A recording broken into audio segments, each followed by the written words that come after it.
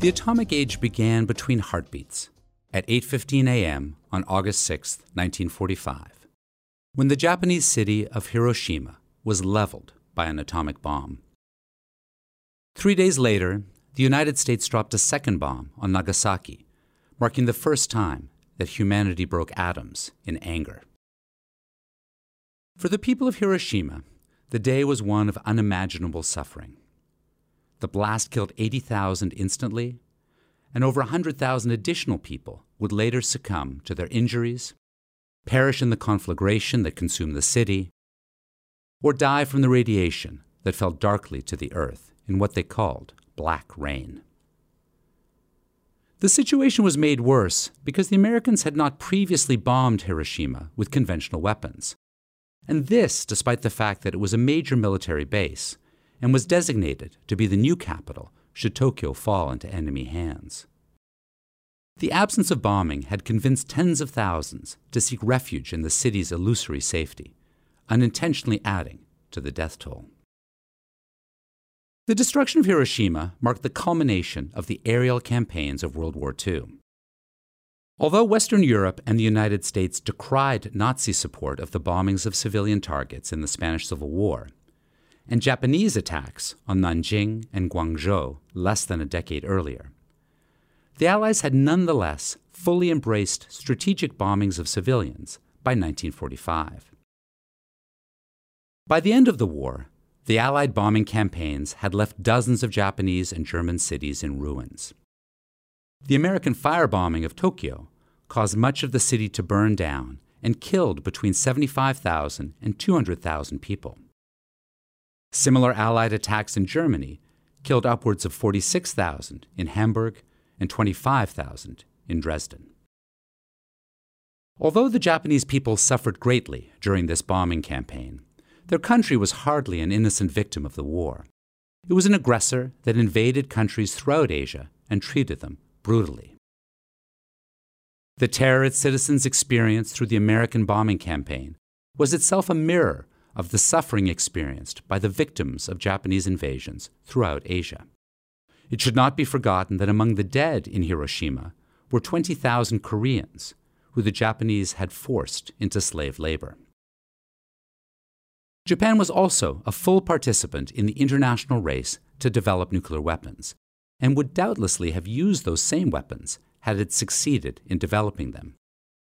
In fact, Japan only abandoned its efforts to build atomic bombs after a series of shortcomings and failures convinced its government to focus on a different superweapon program, a death ray that would have used microwaves to kill.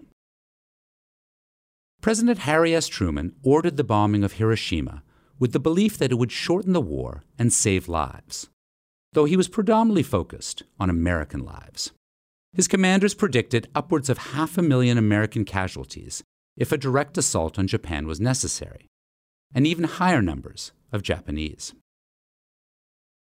The American leadership also considered a swift end to the Pacific War necessary because the Soviet Union was set to enter the war against Japan on August 8, 1945, 3 months to the day after the defeat of Germany.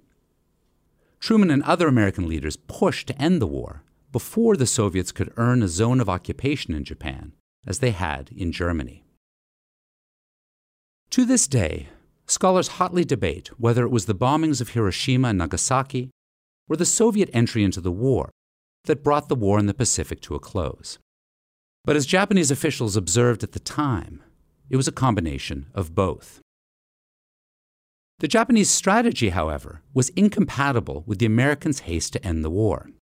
Most Japanese leaders recognized that their cause was lost in 1945, but hoped to force a decisive battle that would leave them in a position to surrender while maintaining their government. Over and over, the Japanese fought desperate battles not to win the war, but to win a seat at the negotiating table. The Allies held to their demand for unconditional surrender, which was intended to avoid the repeat of the stab-in-the-back myth that emerged in Germany after the end of World War I. Regardless of its purpose, this demand did not give the Allies any flexibility to negotiate with the Japanese.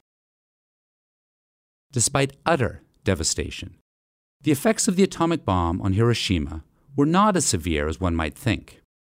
Unlike in the nuclear disasters at Chernobyl and Fukushima, the city was never evacuated, though that was largely due to a lack of information and the logistical near impossibility of doing so. The Americans detonated the Hiroshima bomb nearly 2,000 feet above the city, which somewhat limited the damage caused by radiation. In fact, in his memo predicting the effects of the bomb, Manhattan Project lead scientist Robert Oppenheimer argued that the radioactive byproducts would go into the upper atmosphere and be dispersed throughout the world. This process did occur, but the detonation caused a rainstorm that brought many radioactive byproducts back to Earth. This black rain exposed the survivors of Hiroshima to radiation that caused a host of health problems, such as damage to internal organs and an increased rate of cancer.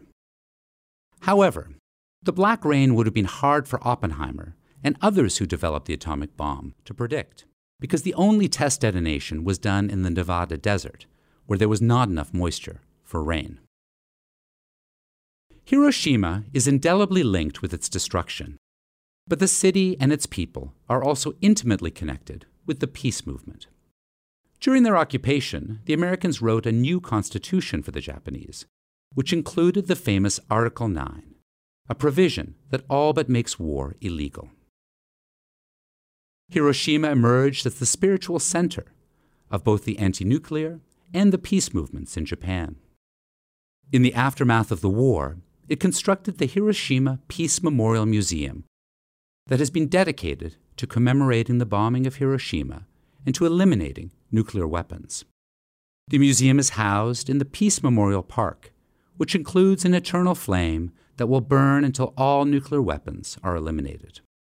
The park serves as a gathering ground for tens of thousands to commemorate the bombing and to demonstrate for peace.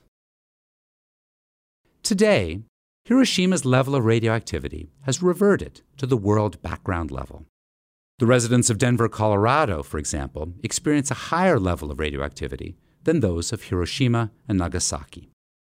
The residents of Hiroshima do report elevated levels of some cancers, with the highest rate of liver cancer in the world. But other forms of cancer occur at average or even low rates comparably. Hiroshima is an exquisite, complicated city, known for its food, the stunning natural beauty of its bay, and an incident decades ago that will forever connect it with nuclear weapons and peace.